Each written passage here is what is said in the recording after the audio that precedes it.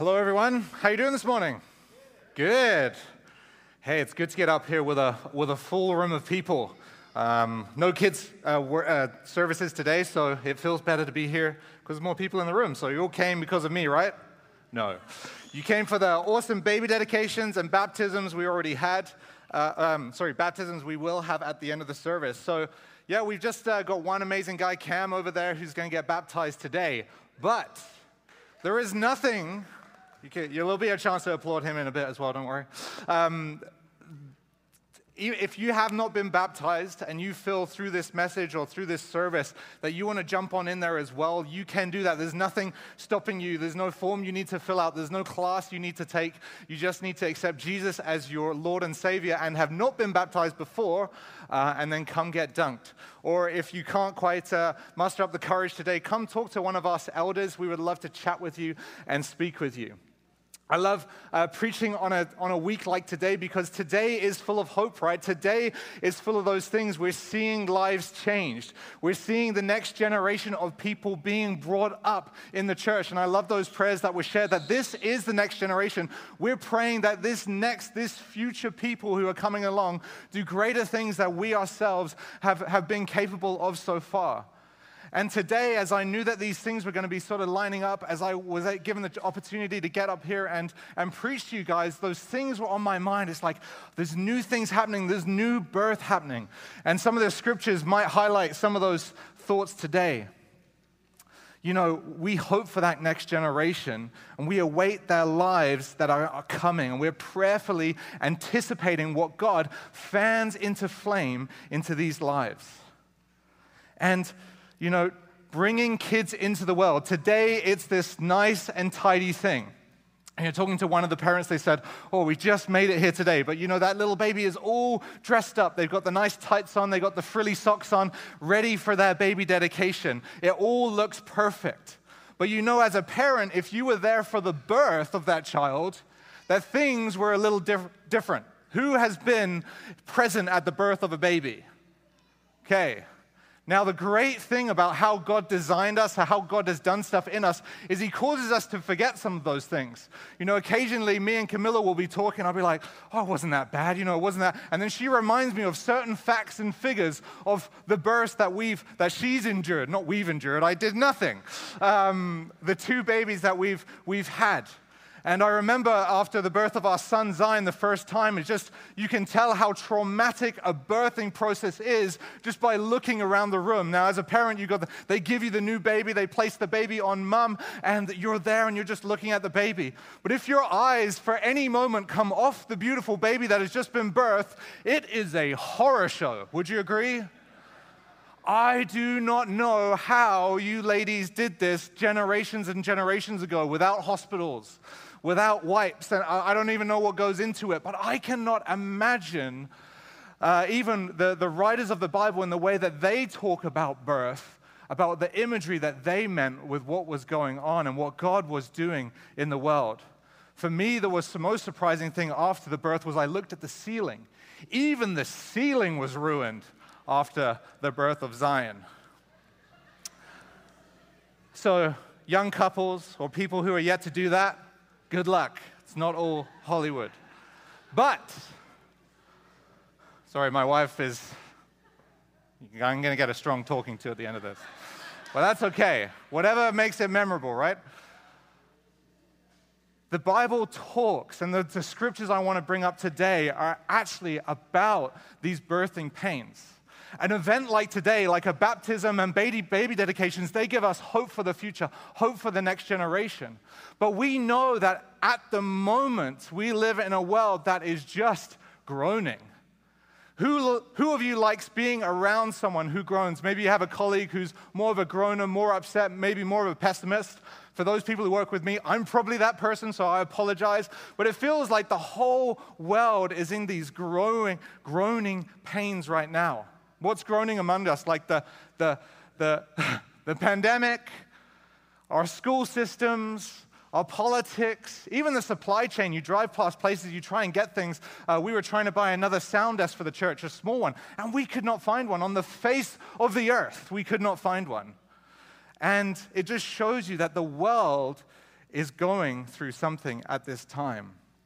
The text that we're going to be with today, and we're just going to go through today to just highlight some things and then herald in the baptisms that are about to take, is Romans 8 from verse 18 onwards. And as I was praying for today and as I was seeking God on what he wanted to highlight today, it was all out of this scripture. So Lord God, we just open up our Bibles this morning, Lord God. We open up your scriptures that speak life and truth to us in all circumstances, Lord God. And we ask that you would just blow the wind of your Spirit in this place and sow seeds in our hearts, Lord God, and minister to us through your truth. So in Romans 8 from verse 18, if you follow along, we're going to be tied here and you'll see what we're talking about with what the writer Paul is, where he's going. But from verse 18 it says this, "For I consider that the suffering of this present time are not worthy comparing with the glory that is to be revealed to us. For the creation waits with eager longing for the revealing of the sons of God." For creation, that's everything around us, for creation was subject to futility, not willingly, but because of him who subjected it, in hope that the creation itself will be set free from its bondage to corruption, and to obtain the freedom of the glory of the children of God.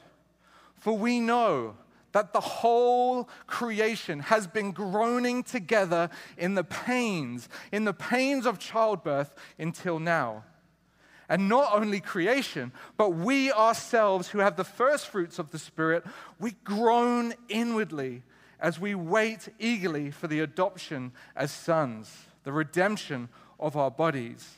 For in this hope we were saved.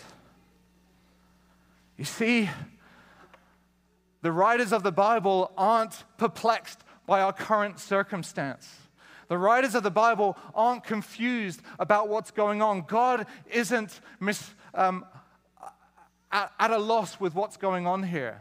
From generation upon generation upon generation of humanity that has come and gone until this day that we stand today, the earth and ourselves have been groaning. Creation groans. We only have to look around us so far that we see, the earth itself is going through pains. It doesn't seem like it the way it should be. Whether it be earthquakes or tsunamis or floods or volcanoes, we're constantly living in a world that is actually pretty hostile to us. That is actually, we have to fight against the world. We have to fight sometimes against creation in all its fruit that it does bear for us. There are parts of it that are groaning, that aren't in perfection. And we ourselves groan as well. We talked, I think it was in the prayer meeting, that we were just praying for the people who are sick amongst us. And it just saddens me so much when I see the people amongst us who have been living year after year with pain, with groaning in our lives, with things that aren't fixed. Or maybe we're going through a period of groaning in our relationships or other things. It doesn't have to be a physical thing. It can be a mental thing or a spiritual thing as well. We ourselves, even though we have the adoption of Christ, groan inwardly as we wait for that adoption to be completed. All sunshines and rainbows. Hey, kids? It's okay.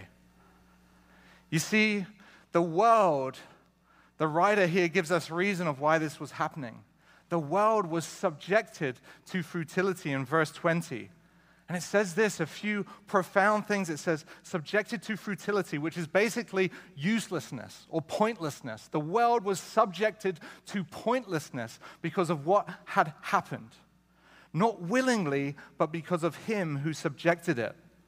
But in hope that someday that creation itself will be set free from its bondage to corruption and obtain the freedom of the glory of the children of God. The world around us is not as it should be. You see, church, and we all know this, or perhaps you're new, perhaps you're visiting because of these baby dedications, but the world was never supposed to look like this. The world was never supposed to be this place of strife and conflict, of groaning, of thorns and thistles, and things that would attack and destroy. You see, the world was subject to futility actually because of what happened in Genesis. If you don't know, we have a story of a man and woman who had perfect relationship before God. God had created them, the first man, the first woman. But in their decision-making processes, in their nature where they were, living in this perfection, they made a decision to go their own way, based on someone, the devil, that is turning what God had said and twisting it and making it into a lie, just slightly off key, just slightly against. But it was enough to set creation and humanity on a separate course. In Genesis 3:16, in response to what had happened, in response of humanity going their own way, God said this to them. It says, I will make your pains in childbearing severe. With painful labor, you will give birth to children. And to Adam he said, because you listened to your wife and ate the fruit of the tree which I commanded you about, you must not eat from it. And cursed is the ground because of you.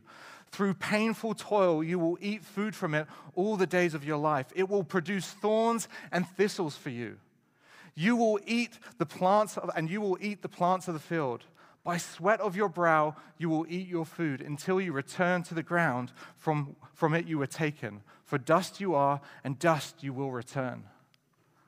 I remember growing up as a child, into a teen, into a young adult, into what am I now? I don't know, but I'm scared about what comes next or what is already here. But I remember just feeling as you grow up as an idealistic child, as an idealistic person, that we're just going to figure it out, that there's hope for humanity, that all this other stuff. And then as you learn more and you see more and you see the character of man more and more, something in you starts to say, something is not right here. Something has gone against the very nature of what I feel should be correct for the world.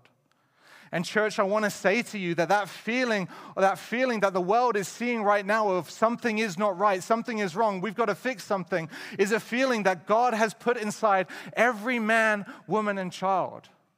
And you know why it's there? Because it was never supposed to be like this. That yearning for perfection that we have, that yearning to be right with God, that yearning we have to be right with one another, that yearning within us for a life without strife or death, was a seed planted in us, and indeed the very thing that we were created to be.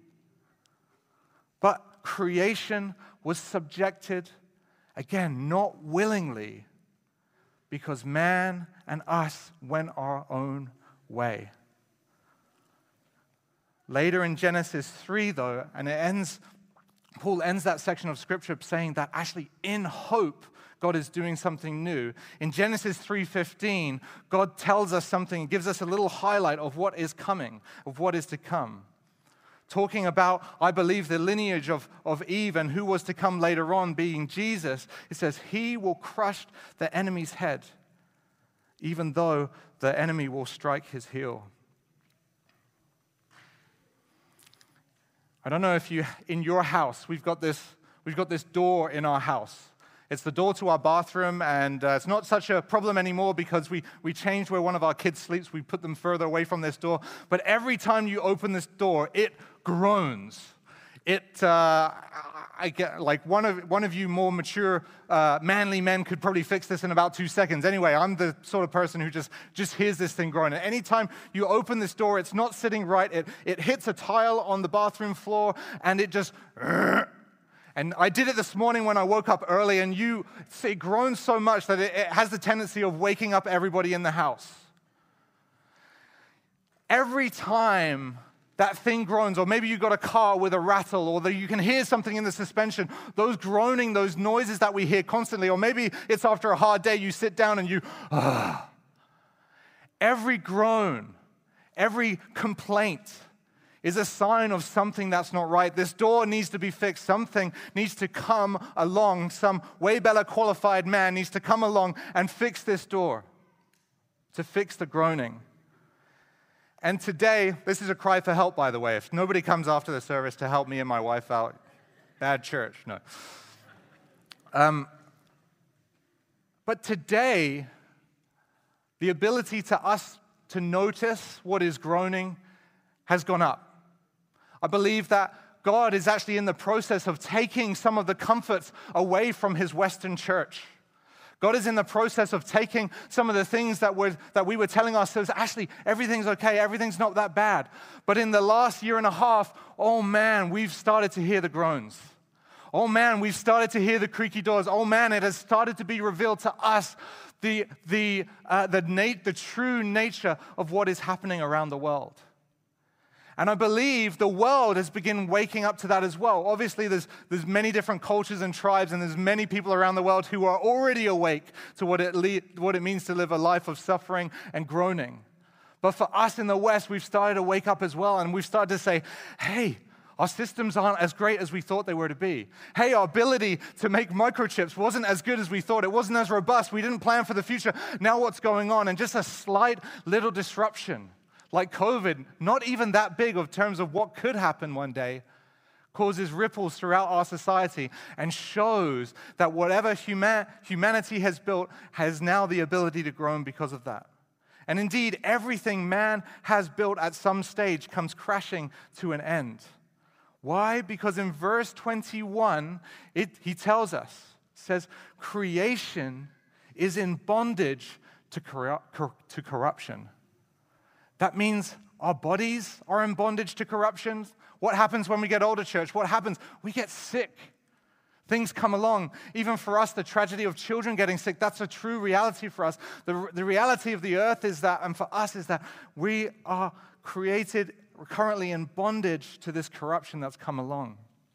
And in groaning, we see things fall apart.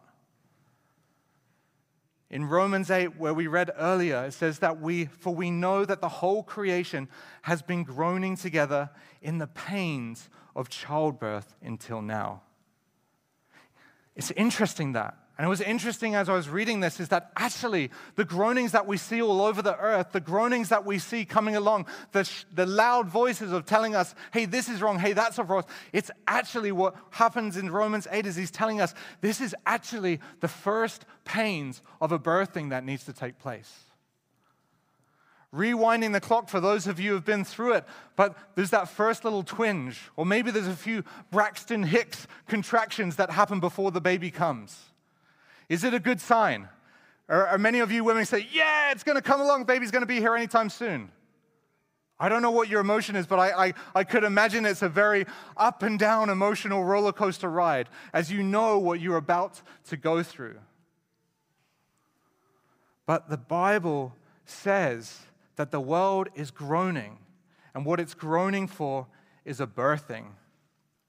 In John 16, speaking about some of this, Jesus himself, from verse 21, says, when a woman is giving birth, she has sorrow because her hour has come.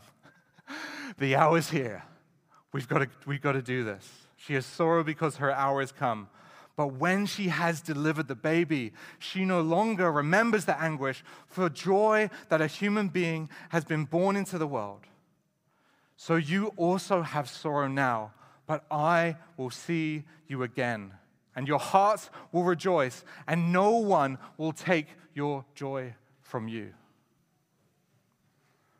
The solution for our groaning, the solution for this pain is a rebirth. We know from Revelations 20 and 21 that we're going to see a new heaven and a new earth birthed when Jesus comes back. But for ourselves, our own bodies, how are we saved? In verse 23 of Romans 8, it says, and not only the creation, but we ourselves who have the first fruits of the Spirit, so that's talking about the believers who have already accepted Christ and who have the Holy Spirit living within them, we groan inwardly as we wait eagerly for adoption as sons, the redemption of our bodies. Church, the redemption of our bodies will happen. We believe it will happen if now we die. We believe that when we see Christ, our bodies are restored. That actually there is a resurrecting of what he's come before us and done. And today we're going to display some of that in the baptism. There's imagery there of us dying to ourselves, of us being down in the pit and God raising us back to life. What we do today, what has already happened in the spiritual for this man over here, is now happening in the imagery and will one day happen in the physical for him as well, and for each one of us who calls to Christ for hope. We need adoption, we need redemption, and we need rebirth. Not just us, but the world. We need the kingdom of God amongst us.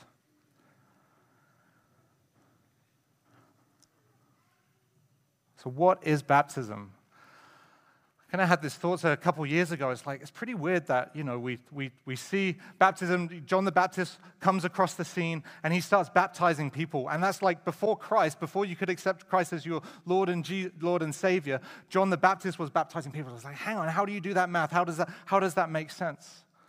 Well, at the time, actually the Jews, and still to this day, Jews actually practice baptism. They call it something else, and they call it getting baptized in the mikveh. And it's a purification process that was done around that time. And if someone was really impure, or if someone wanted to convert to Judaism, they didn't just need a ceremonial washing. They needed a full dunking into water. They needed to go head under all of it. So the people who were around John the Baptist who was heralding the coming of Jesus Christ, people were familiar kind of with this imagery. But what was confusing to them is that the people that needed the baptisms were the Gentiles, were the people out there who weren't right with God. Yet John the Baptist came and was baptizing Jews already. It says that John the Baptist came to lead people to the repentance of sins, to get them ready for the coming of Christ.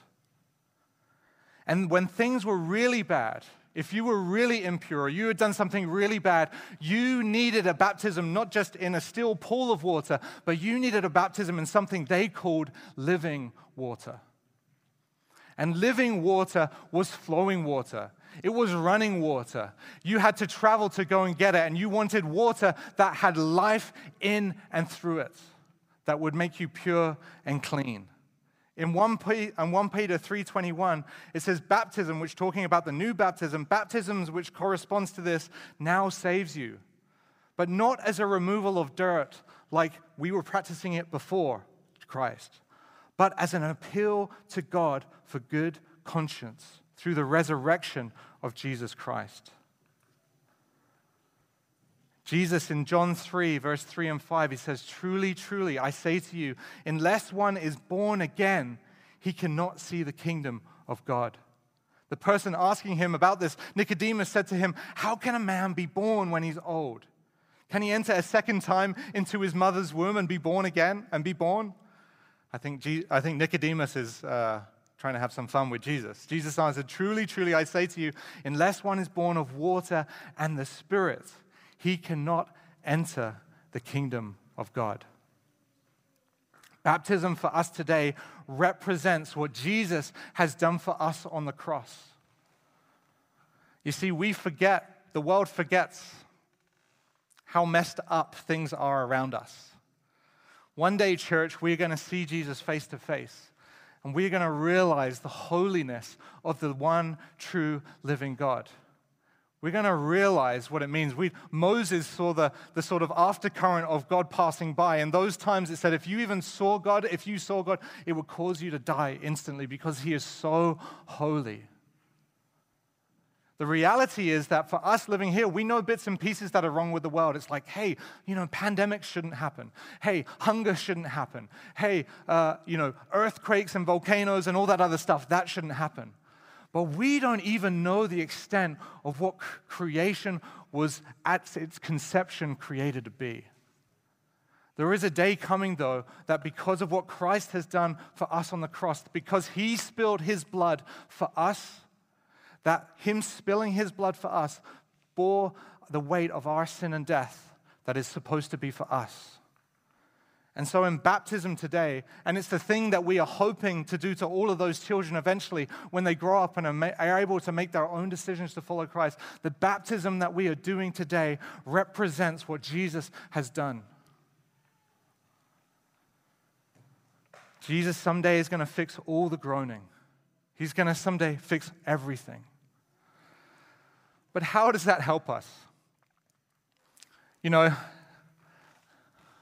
If you're going through a birth, is anybody pregnant here? No, just kidding, I won't go to it. But if you've got a birth that's coming and you're feeling those first twitches, those first things, there is that hope. It's like, hey, honey, you're doing the rubbing the shoulders. You don't know how long it's going to be. You don't know how it's going to go. You don't know if you're going to need a C-section or something else. You're like, honey, we're going to get through this. You're going to do it. You're made to do this. You're created to do this. You've got this. There's going to be a baby at the end of it. But for us, that baby that we are waiting for seems a long way off. And I love how Paul finishes this section of Scripture, or moves on. In verse 26, he tells us this about a help for today. So I'll go back to verse 24. It says, "For in this hope we were saved." Talking about that rebirth that is to come. "Now hope that is seen is not hope. For who hopes for what he sees? But if we hope for what we do not see, we wait with patience." And then verse 26, I love this as I've been studying for this. "Likewise, the Spirit helps us in our weakness. For we do not know what to pray for as we ought, but the Spirit himself intercedes for us with groanings too deep for words." And that, I've seen that scripture many times before, but as the imagery of the birthing and the imagery of the parents here and the children, and having seen that process myself firsthand, I'm like, wait, it's not just us who are groaning. It's not just the world that's groaning. It's not just us, it's the Spirit actually with us as well. What Scripture is talking about here is the Holy Spirit that God sent to his people after Jesus left and went to heaven. Jesus sent the Comforter. He sent the person with the power, the Holy Spirit, to be with us. And it says the Spirit himself intercedes for us with groanings too deep for words. I thought, that's like the birthing partner, right? Your wife is groaning, ugh, and you're like, ah! Like, is that the image of what the Holy Spirit is? I don't know. There's many different thoughts out there on what that groaning is on the Holy Spirit's part. But I love Nathan a couple of weeks ago shared about Shadrach, Meshach, and Abednego going into the fire. And when they were in the fire, there was another person in the fire with them. Well, church, today, the person in the fire with us is the Holy Spirit. And if the Holy Spirit is interceding for us, that means the Holy Spirit is here to heal, that He is here to carry through, that is here to give life and hope for us who need it.